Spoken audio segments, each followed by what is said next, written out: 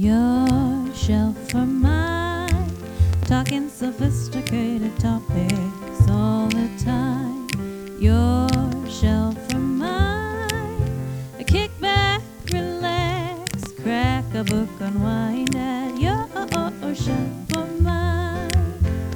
Your shelf or mine. Hello and welcome to Your Shelf. Or my show. Or my shelf. I'm Becky Standel, Youth Services Librarian at the Longview Public Library. I'm Mark Amos Peters. And I'm Roger Peters. Thank you guys for coming on. We've been doing some special episodes this year for the city's centennial, focusing on the history of Longview. And you guys are here today to talk about your father, Amos Peters, and his contribution to our history and I think community identity, in particular, his building of the first squirrel bridge here in town. So I wondered if we could just start with you guys telling me a little bit about your family and your background. Well, I'm the oldest of the three kids from Amos and Elsie Peters. My mom was from Batavia, Illinois, came out here. She was a former Marine, and when she left the Marines, she came to Longview with another Marine woman friend who had a job in Longview. Mom didn't know what she was going to do, but she came along for the ride and never left Longview. Mom was a bookkeeper at the Long Bell Retail Yard, established by Robert A. Long way back when. And when Dad, when he started his construction company, that's where he bought his materials. So that's where Mom and Dad met. And later over time, that changed ownership several times. And then my dad, Mom and Dad, and another partner bought the building, and then Mom and Dad bought them out. So my mom and dad owned the building where they first met. And then we kids bought it from them, and then we sold that to Fiber Federal Credit Union for their corporate headquarters at the corner of Commerce and Douglas. How did your father come to live in Longview? Well, his family was here in 1923 when Longview was founded. They moved around a lot, but they were here then. Actually, he was the fourth youngest of 12 kids, born to Christina and Verdon, yeah. And for a while, they lived in a tent on the banks of the Cowlitz River on the Kelso side. But they were here in Longview in 23, and then moved around. Dad actually graduated from high school at North Kitsap in Paulsbo, up by Bremerton. He wasn't a strong student. We learned that he probably graduated from high school about 2 weeks before his 21st birthday, but he was great in estimating construction projects, demanding quality construction, and he had tremendous foresight being able to see what things would or could look like before they were ever built. Mm-hmm. Kind of like a three-dimensional thinking almost. Yes. And how did he come to start his construction company? He actually started as a two-person cabinet shop, Amos Peters and Amos Crook. His partner wanted to keep it small. Dad wanted to expand, so Dad bought him out and started in residential construction, and found that he probably wanted to do more commercial, so he moved into commercial construction, and that's pretty much what his whole career in general contracting was. And if I understand right, he started that just down the street from the library here, right? Started at our house, which is 1767 20th Avenue, where Campus Towers is now. But then when he built Park Plaza building, he then moved his construction office there, and that's where, coming to the office one day, he found a dead squirrel in the street, and that's how the Squirrel Bridge sort of started and steamrolled from there. And that park building, that's where that Happy Kids dentist is now? Yes. Okay. So tell us the story of the first Squirrel Bridge. Well, as Mark mentioned, Dad discovered, I think it was more than one dead squirrel, but he was a creative thinker and a problem solver, and so he came up with the idea of building a bridge, because the branches of the trees that they were going back and forth by crossing the street, they didn't connect up above. So there was a dentist there, actually turned out to be our family dentist, Dr. Sweeney, who also had an office in Park Plaza, and he who's really a kind-hearted guy, and he would always put out nuts for the squirrels. Well, the squirrels learned that, and so they wanted to cross the street from the library park side, across Olympia Way. So anyway, Dad came up with the idea, and he went before the Longview City Council and proposed building a squirrel bridge that he would donate to the city. In fact, I have some pictures here that unfortunately the listeners won't be able to see, but one of my favorite pictures is a picture when the bridge went up in, actually it was March 19th of 1963. It was dedicated, that was a Tuesday. 2 Saturdays later, it was formally dedicated. But there's a picture that was in the Daily News of Dad and Bess Law Revere, who was a city councilwoman at the time. And she's the one who named the bridge.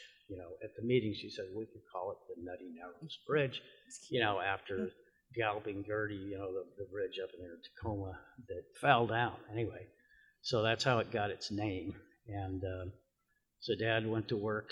He built the bridge out of the smaller portions of the superstructure, actually made out of TV antenna, but he had to get some other tubing, like electrical tubing. I have this memorabilia box here of everything Nutty Narrows that we've collected through the years, and we've got several of his drawings, first draft and all that sort of thing. But anyway, so the city council approved it. It was erected, and it kind of took off from there. The Associated Press, I think, picked up the story. So it went national and international. And one of my favorite things was that I had just gotten a subscription to Sports Illustrated, and it was maybe the second or third one I got, which was the March issue in 1963. And this was right before the bridge went up. And there was an article in the portion at the front of their magazine called Scorecard, which has really nothing to do with sports, but they found it so interesting that they included that in there. Found out years later, I guess he'd be my oldest cousin, who was in the military at the time. He was in the barracks on his bunk reading Sports Illustrated, and he goes, "Hey, that's my uncle." So anyway, that's how it got started, and then it really kind of snowballed from there. So many stories about it. Just in the first year, he got letters from, since the story went worldwide, he got letters had memorized this from the speech I'd given before, some of the more interesting places. He got letters from Japan, got letters from New Zealand, Canada, England, Germany, and Israel. Wow. And he also got letters, a classroom of about 25 kids or so from San Diego in their own handwriting, with kind of a cover letter from the teacher, thanking him for putting up, saving the squirrels. And, he also got one from a class in Michigan. So that's kind of how it started. How old were you guys when that was happening? So I was 1963. I was still 10. 10. Yeah. And I guess I would have been 13. What was it like for you guys? Did you have like a sense of how big it was? Did you think it was cool, or did you think your dad was kind of like, Well, it didn't really register what a big thing it was initially.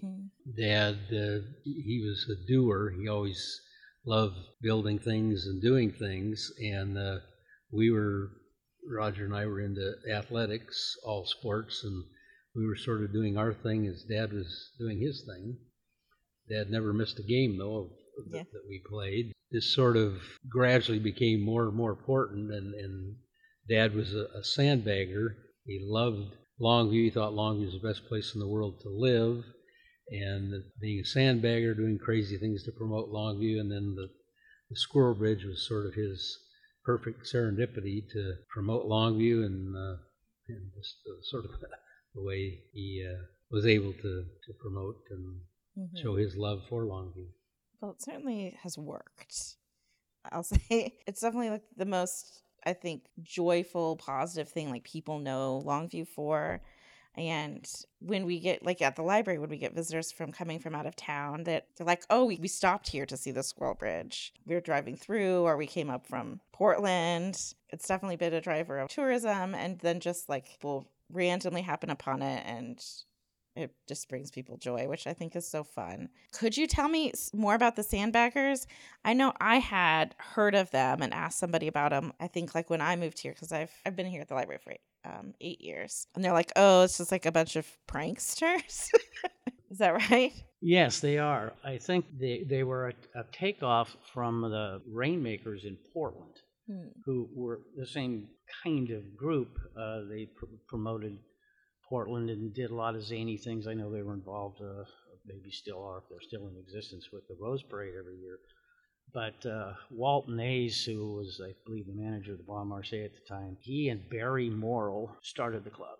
And there were a lot of people that, through the years, that have been members. Ted Nat was a member at one time, publisher of the Daily News, John Crook, the architect, some lawyers in town, Herb Hadley, who had an insurance business and other businesses through time and was also a state representative. So you had a lot of big-name people that were part of the Sandbaggers. Actually, I joined the Sandbaggers after Dad passed away in January of 1984. And it was all about promoting Longview, but doing it with a sense of humor. And they do some pretty zany things.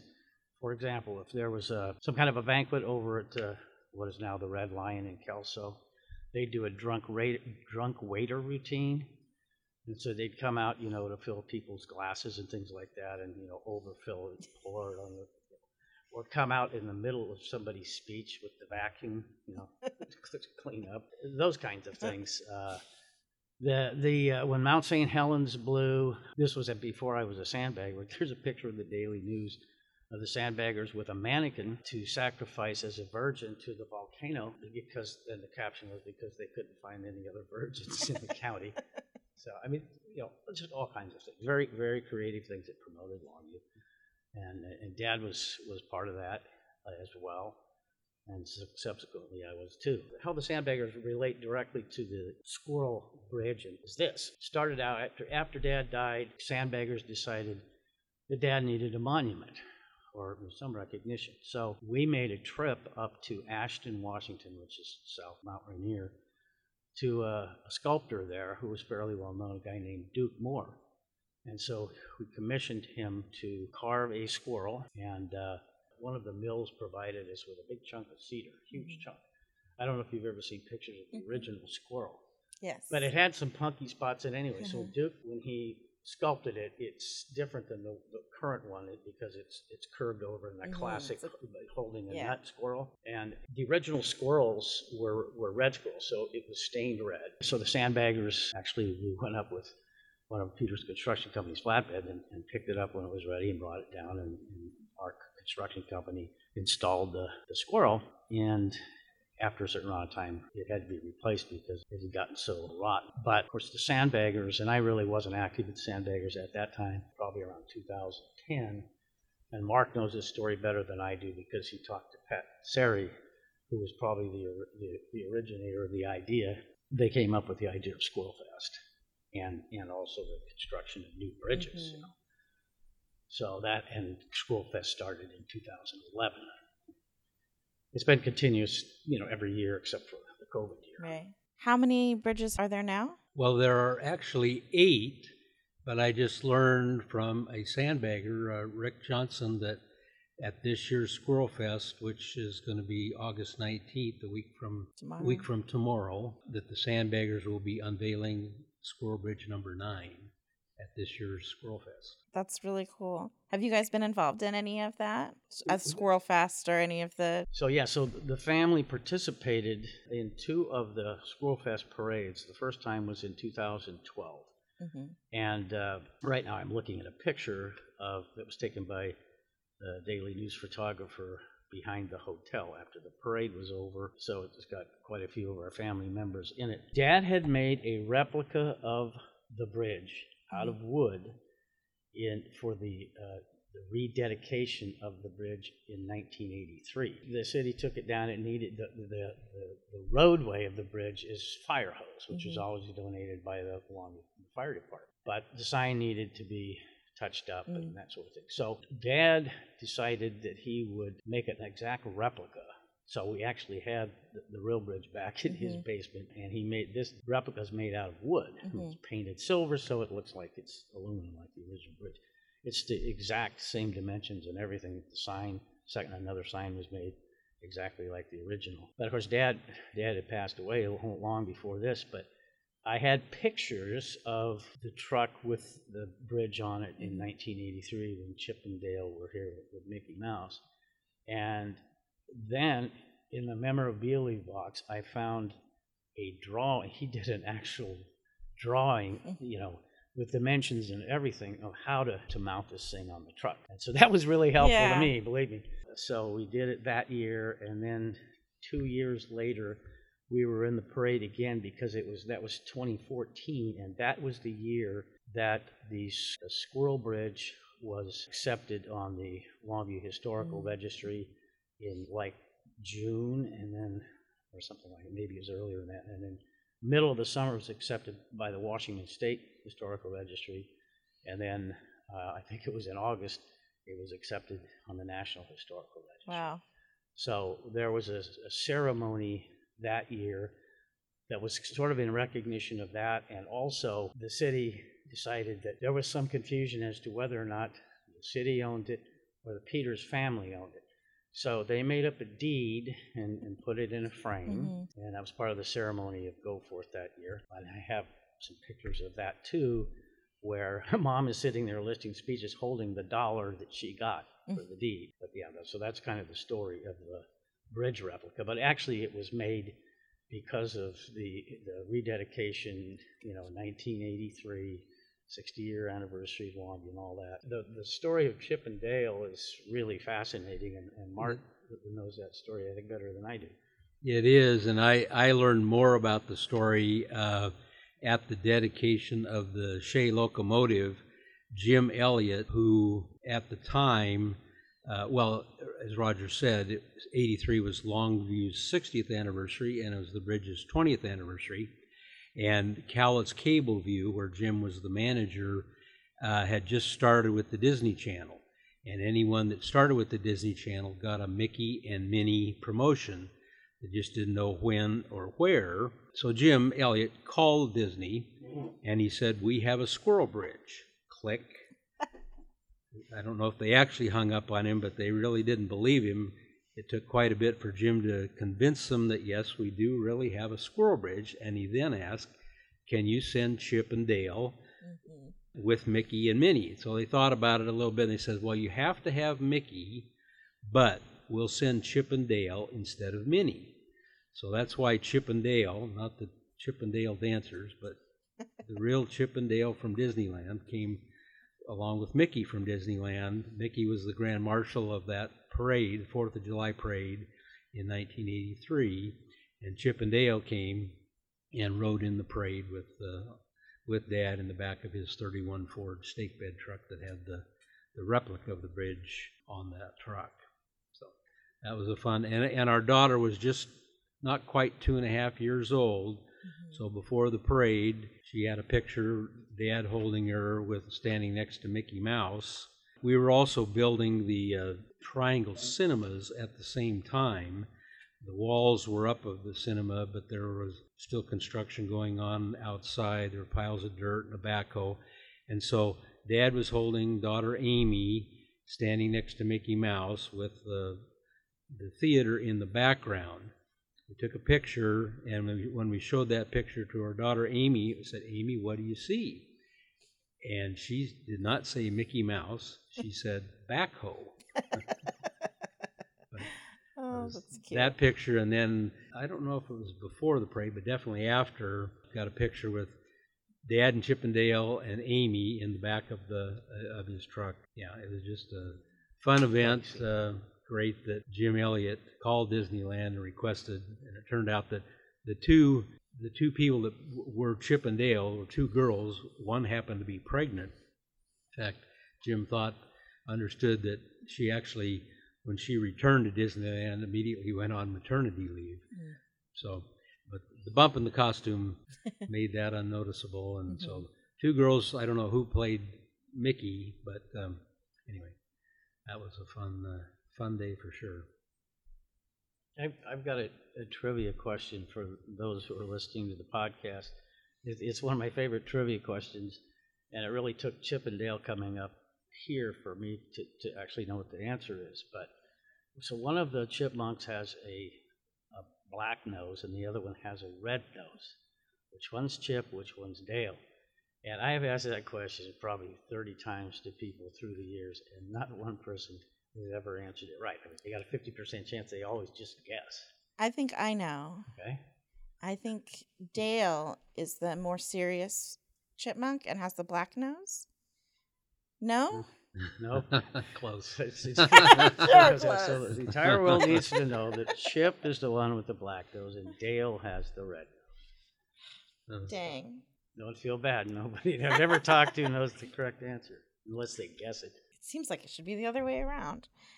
If I understand right, where the bridge is now is not where it originally was. Is that correct?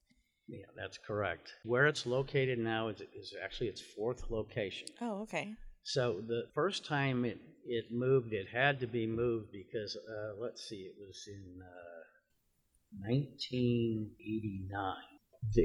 Of course, the bridge is attached to a tree on the Longview Park side, Library Park side, and the other on the Park Plaza side, the other side of Olympia Way. Well, I got a call from a guy on that day when the bridge came down, a contractor who we worked with who happened to have his office at Park Plaza, or maybe he was just visiting, but he said, I just want you to know that the bridge fell down. Well, what had happened was, it was a pretty strong wind that day. It was in the fall, and the tree turned out to be on the Park Plaza side was rotten, and it fell down. Oh. And there are pictures of the bridge laying over Olympia Way, and so the city, of course, took it down, and then it took a while to decide where to put, whether they could continue to use the same location. Well, there was another tree close by on the Park Plaza side, and so they left the attachment on the Library Park side and sort of angled it. They needed a little more fire hose. They angled it so it was no longer perpendicular to Olympia Way.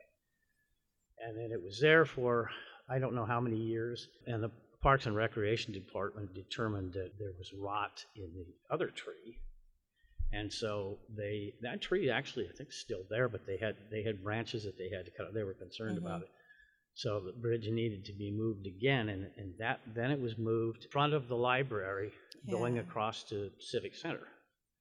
And it wasn't there all that many years, and I don't actually know exactly why they moved it the final time.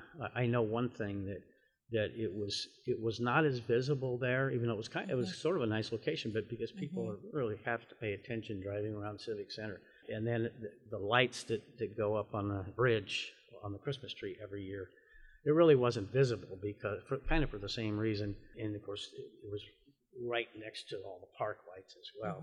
So finally, it got moved to across Olympia Way from the Longview Park side to over there by 18th. So it's actually been in 4 locations. I remember when it was in the circle across from the library, but I didn't realize that it was originally. It's like kind of closer now to where it was originally then.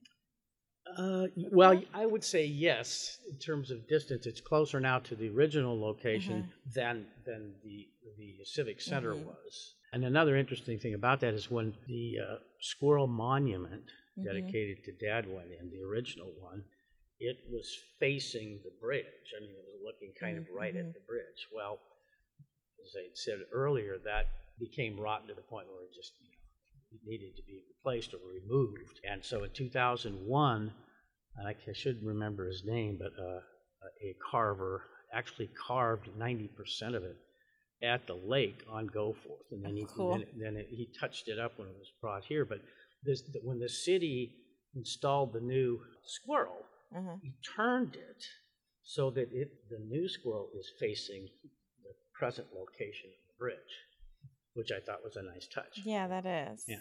Yeah. So That's cool. The interesting thing, Becky, is when the bridge went down, or whenever it has been taken down to relocate it, There have been letters to the editor, people saying that's the first, when people come to visit me from out of town, that's the first place we want to visit. They get so worried. When's the bridge going back up? Yeah. So it really is a popular destination point for people. Yeah, I have an anecdote about the Christmas tree that goes up every year. Dad, and I have a picture in the box here of Dad putting up the Christmas tree the very first year, which had been December of 1963.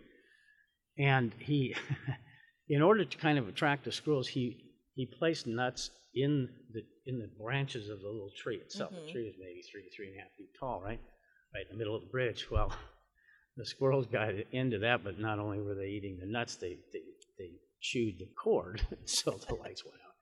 So that was the last year that the nuts were put in the tree.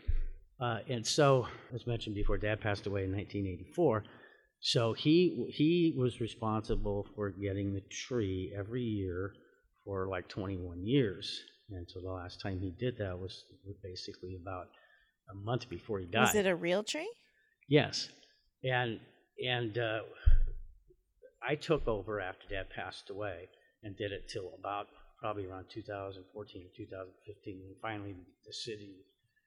And I decided it just makes more sense for you guys to handle the whole thing. But yes, so in December, I and Dad before me would go to one of the Christmas tree lots and pick out a nice short tree, 3 to 4 feet, and buy it and bring it back, put the lights on it. I usually like to put some garland on it too, because it sort of reflected a little bit at night.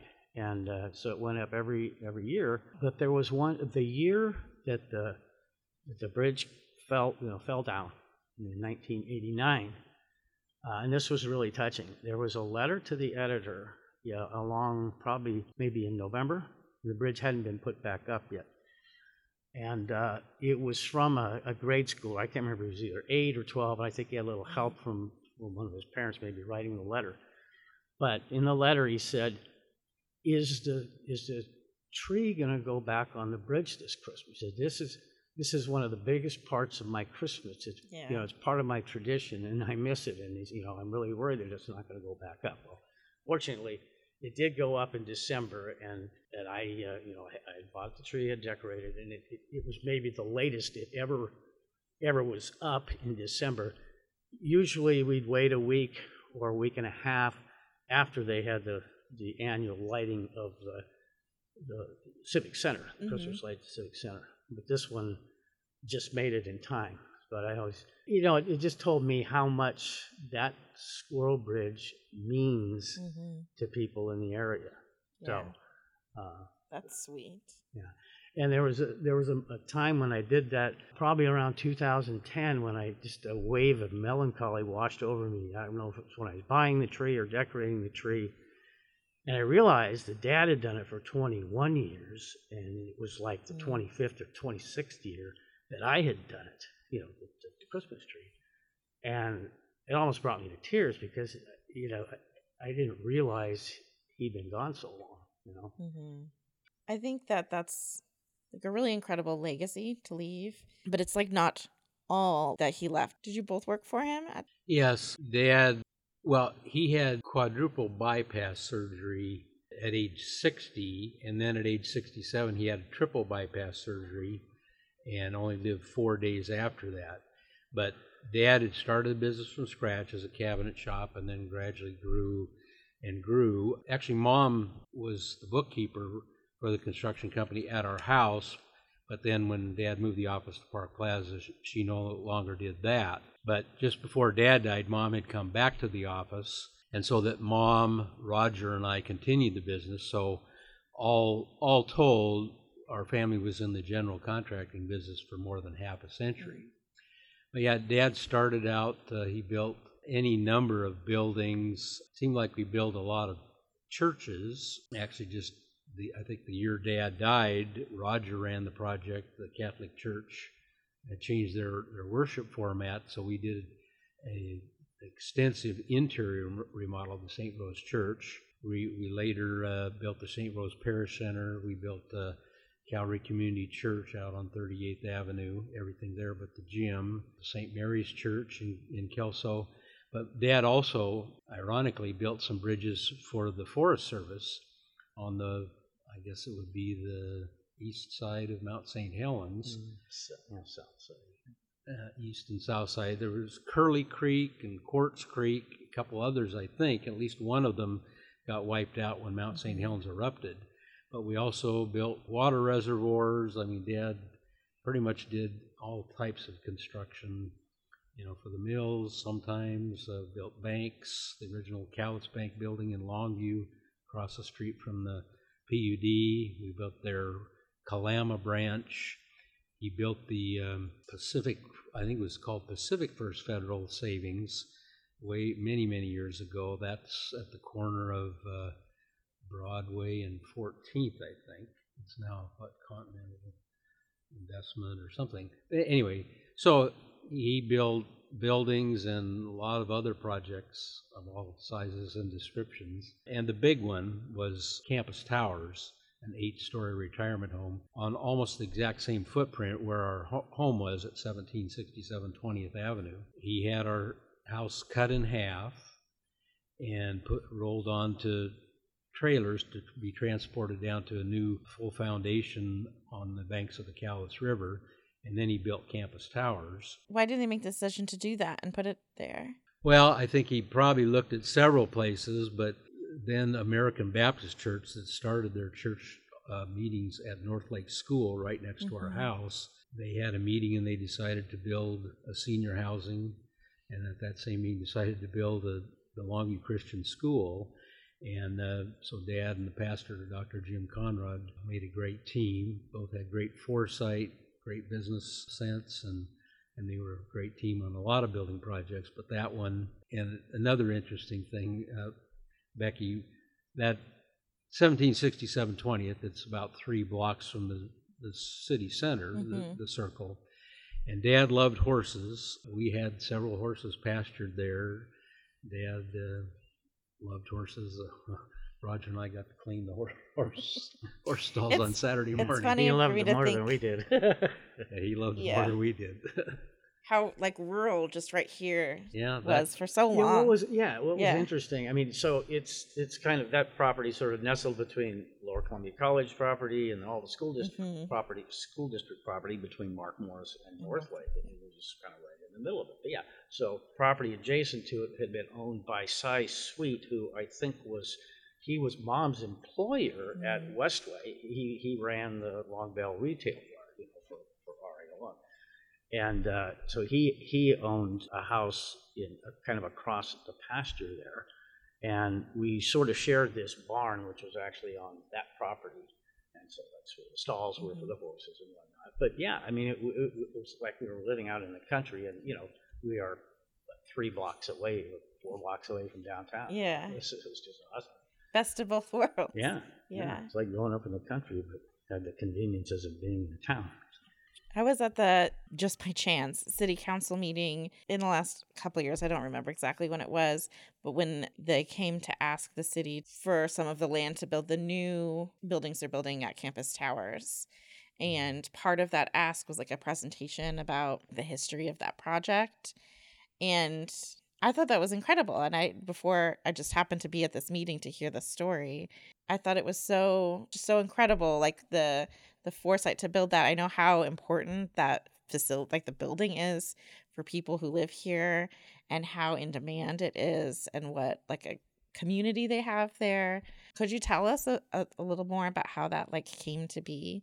Well, I think, Becky, that it all started, Pastor Jim Conrad came from Chicago, a real young pastor, and he had a vision, started a brand new church. They first started meeting at North Lake School, and not too many years after that, it was a young, small church.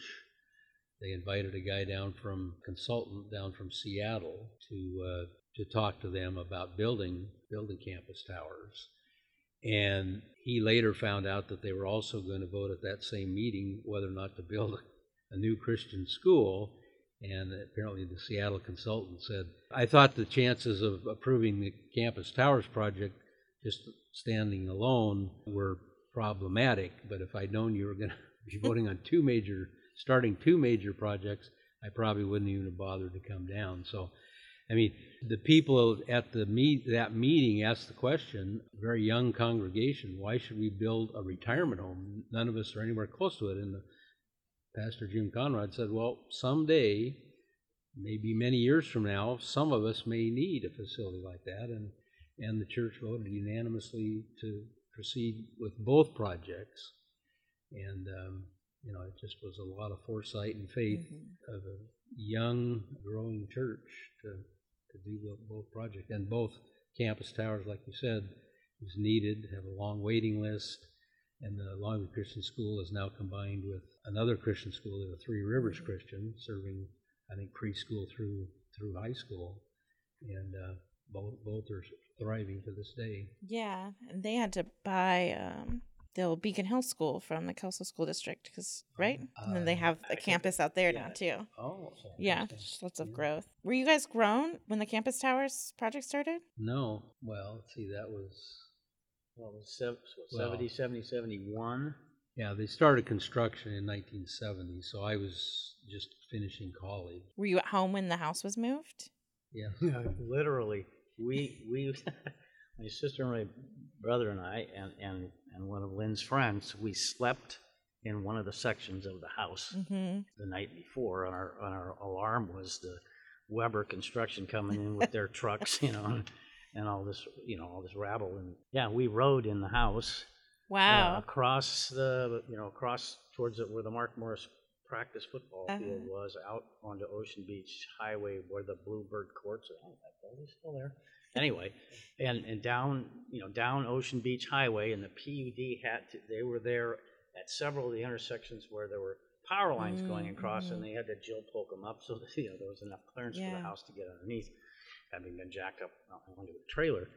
And then we cut across from Ocean Beach Highway to where the Armory is, and through that field, where the Armory is, where everybody parks for the fair. And then down 7th to 3rd, or Hudson, and then down 3rd to what is now Marine View Drive and up onto the dike. And I was working. It was summer.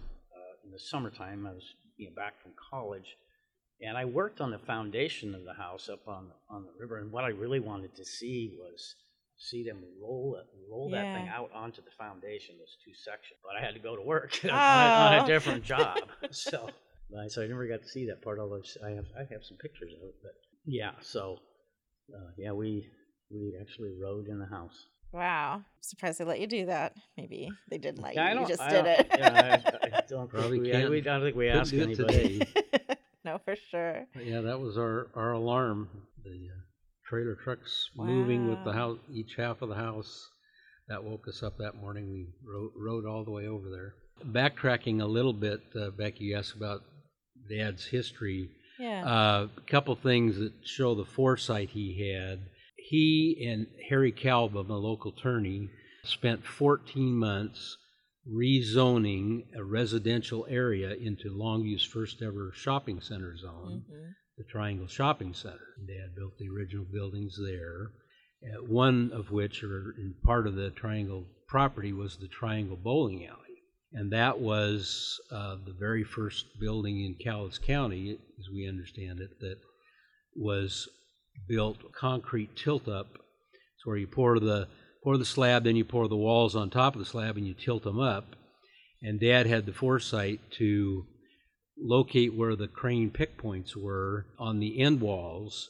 So a few years later, when they wanted to expand the number of lanes in the bowling alley, he just chipped out the grout at the pick point locations, or moved the end panel over and filled in the side panels rather than start from scratch.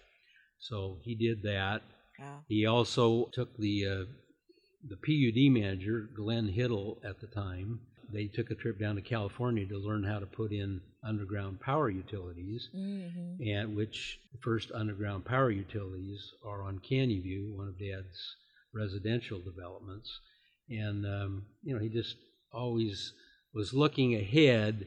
He wasn't a great communicator. He was a great doer, but not being able to communicate his vision sometimes was very frustrating for him. But he kept moving ahead, to his credit, and did some amazing things. But the neat thing, and the original buildings of the Triangle have been demolished. The Triangle Cinema we built, that's been vacated because the newer, bigger ones was built over in Kelso. So it seemed like a lot of Dad's buildings are no longer in one form or another.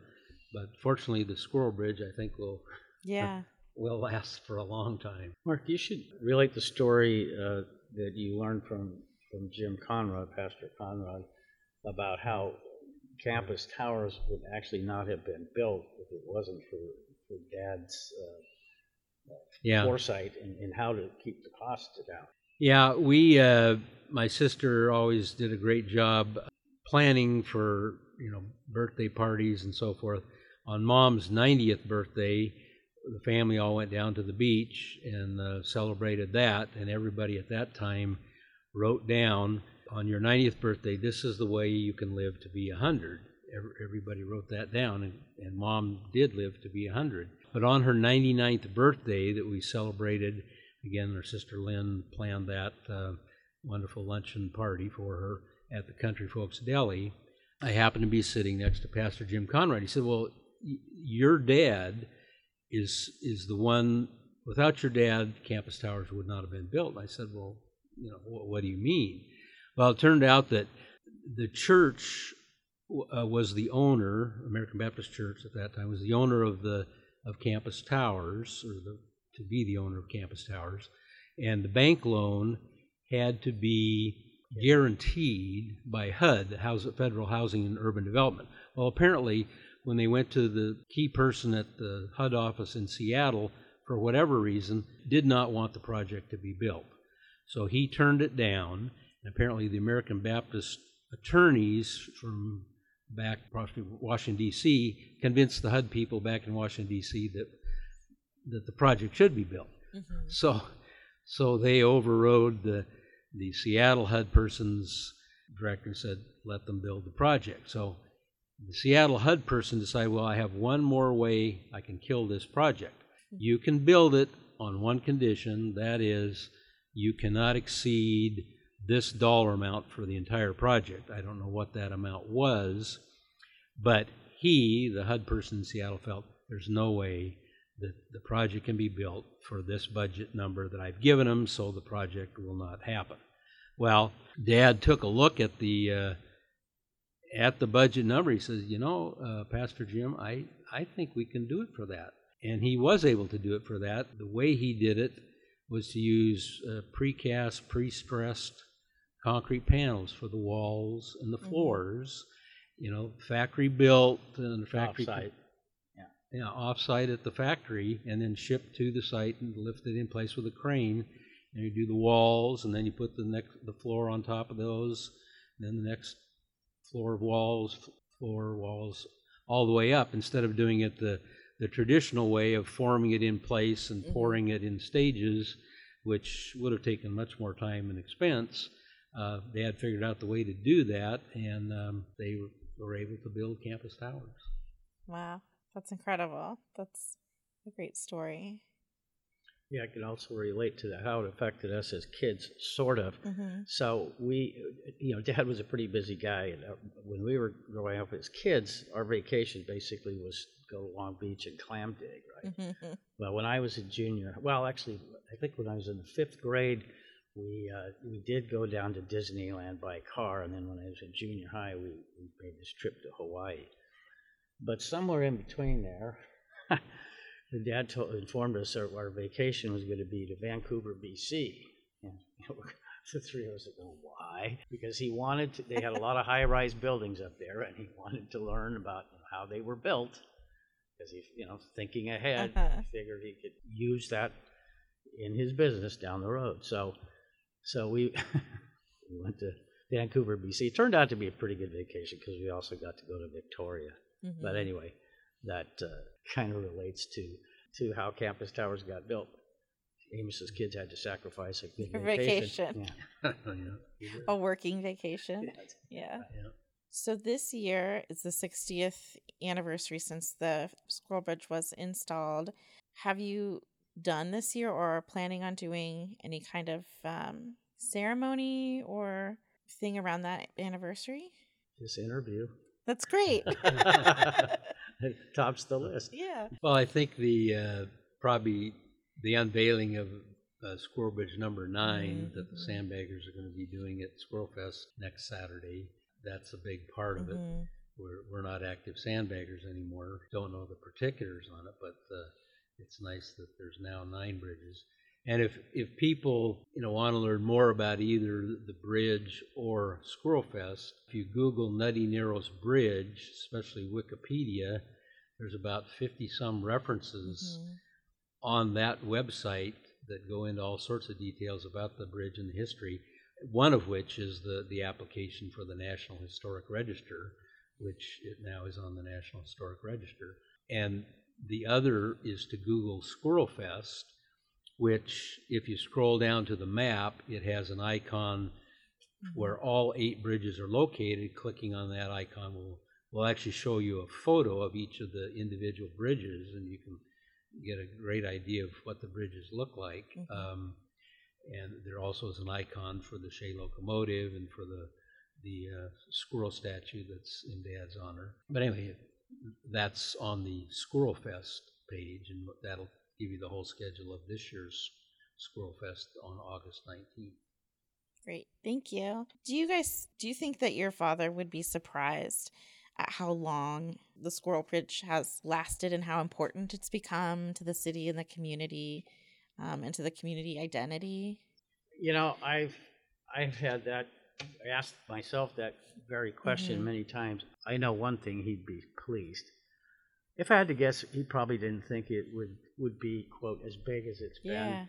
But unfortunately, again, the people listening to this podcast can't see this picture, but this was a picture taken by Don Cianci when Chippendale were here back in 1983. The picture was taken about 5.5 months before Dad died.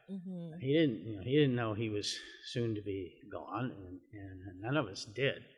But take a look at his face. Yeah. It's a face of absolute pure joy. There were so many people there. I mean, especially kids and their parents that were.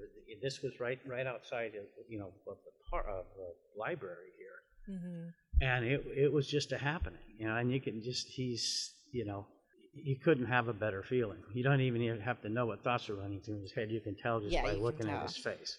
Yeah. So, but whether he had any idea that it would grow into what it did, probably not. He certainly would have been behind the Sandbaggers' idea of building new bridges. He would have loved Squirrel Fest for sure.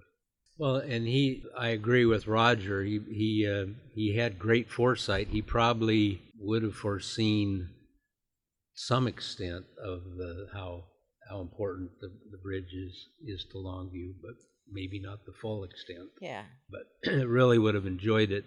But he always had a lot of fun with it too. At one point in time, I can't remember the years, but Longview actually ran out of squirrels. Yes. And so the Salem had squirrels and Longview had a bridge. And Don Mason, I think, who was the Longview Chamber of Commerce director, moved to Salem to become the Salem director. So there was a back and forth comical, we will build you bridges if you send us your squirrels. And they actually did send, I can still remember seeing I'll call it sort of the squirrel house equivalent, like a dog house. But there was actually a box. I don't know if that's the box that the squirrels came in, but they did send us some squirrels. And there was actually a box mounted on the library end of the Squirrel Bridge, actually in the branch of the tree there for a while. And we did have new squirrels, and now we have tons of squirrels everywhere. So many squirrels. Just yesterday, we were having a teen event out in the Rose Garden, and we were playing like ladder balls, where you throw like a ball, and it's 2 balls on a rope. And a squirrel came up because it thought it was like food or something. And it came right up and it touched it. And then it was like, oh, it's not. It's not what I want. Do you remember, you had said originally they were red squirrels here. And now we have mostly gray I call squirrels. Them gray squirrels. I tried to find out what species the red squirrel was. It might be a Douglas squirrel, but pictures I saw, I honestly don't know. But yeah, so Dad brought home one of the, we call it the squirrel that inspired the whole thing. It wasn't too mangled, but he brought it home. He eventually made it to a taxidermist. And in the picture that you see of the squirrel that's on the replica that's on the Model A truck, that is the squirrel. Oh, wow. And it's a red squirrel. Uh-huh. And so around 1969, I'm looking And this is the LA Times. This is the LA Times. So the I AP had that picked story. this up. This is a picture of Dad on a man lift, probably provided by the city. He's got this sign that he wrote that says, "Have bridge, need squirrels." And it's right, he's right at the bridge, and you can see the bridge sign, the Nutty sign right below it. And so it was picked up by probably more than the Los Angeles Times, but this is dated October 23rd, 1969. And if you indulge me, Absolutely, yes, please. This kind of helped explain that situation a little bit. So below the picture, the caption reads, "Animals vanish. Town has bridge for squirrels, but no squirrels." Longview, Washington, by Charles Hillinger, Times staff writer. The town that built a bridge for squirrels has run out of the furry, long-tailed animals. They disappeared last winter, one of the severest on record in this Columbia River town, and never returned. As a side note to that, I remember Dad talking about, I thought that perhaps that some predators had gotten after them, maybe dogs off leash or whatever. Yeah. But they're claiming here that it might have been cold weather. It says, now Longview has a campaign to recruit new squirrels. City fathers of Salem, Oregon, hearing of Longview's plight, agreed to a swap. Salem, 100 miles south, has an abundance of squirrels. Build us a squirrel bridge, and we will ship you several pairs of prolific gray squirrels from the Oregon State Capitol grounds, wrote Don McNeil, manager of the Salem's Chamber of Commerce. Amos Peters, 53, builder of the world's only man-made squirrel bridge, said he would gladly oblige. But earlier this month, in a special squirrel session of Salem City Council, the trade was called off. Fear for students' safety. Councilmen feared students at Willamette University might try to cross the squirrel bridge and fall onto the street into oncoming traffic. They also said by accepting the bridge, they might have to give Longview some free advertising. What kind of country would this be, declared McNeil at the councilman session, if it had turned down the Statue of Liberty because it might have advertised the French? Goes on. McNeil asked the city to post squirrel crossing signs. He also suggested signs be posted cautioning watch for falling squirrels. And then it talks about a little bit about the history of the Nutty Narrows in Longview. But the last paragraph says, Peters is hoping city fathers of Salem will have a change of heart. If not, he and the recipients of Longview will gladly accept squirrels from anywhere else. So this article was in October of 1969. So I have in our memorabilia box a couple of correspondences from Don McNeil, the one mentioned in the article, who was the head of their Chamber of Commerce, to Don Mason, who used to be the head of the Chamber of Commerce in Salem, but he'd come to Longview, and he was Longview's chamber chair. And it was really done tongue-in-cheek. One of the letters starts out from McNeil, "You rat fink," and it goes on from there. And, some fictitious ordinances that are being violated and all that stuff. Well, there was also an article that was in the Salem paper. I think it's called the Salem Statesman, with the title, if you'll indulge me, I'll just hit a couple of highlights of this article. Willamette honor assailed, squirrel stolen. Why they say Willamette is the Willamette University campus is right across the street from the state capitol grounds. Apparently they have a bunch of squirrels there, right? Well, I'll just read a couple short portions of this. This was about kidnapping that supposedly happened on the grounds. Kidnappers remove a large number of squirrels from the Willamette campus and Wilson Park. The exact number appears to be in excess of 30. Why would anyone want to steal a squirrel? There are several reasons. One is to eat them, but this one tends to remove itself. One alleged squirrel napper said that he wanted to get a squirrel as a pet for his little daughter. Second member said of the same party told her that there were not enough trees in the park on the campus to support all the squirrels, so he's going to take them to a place where there were lots of trees. But the most plausible reason seems to be the rumored reward for squirrels offered by the city of Longview, Washington. Several months back, they offered the city of Salem plans for a squirrel bridge between the Willamette campus and the state capitol grounds in exchange for some squirrels for breeding stock in that city's parks.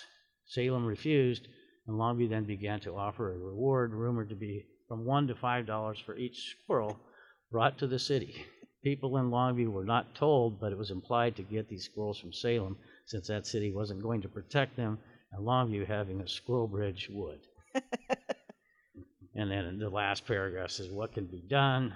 Again, this is all tongue-in-cheek, right? And they mentioned the governor's office of the city police and the school administration, the Salem City Council, and perhaps an ordinance, to take care of. At the very end, it says, perhaps a formal declaration of war on Longview and a demand for restitution from that city for every squirrel brought in because of its offer.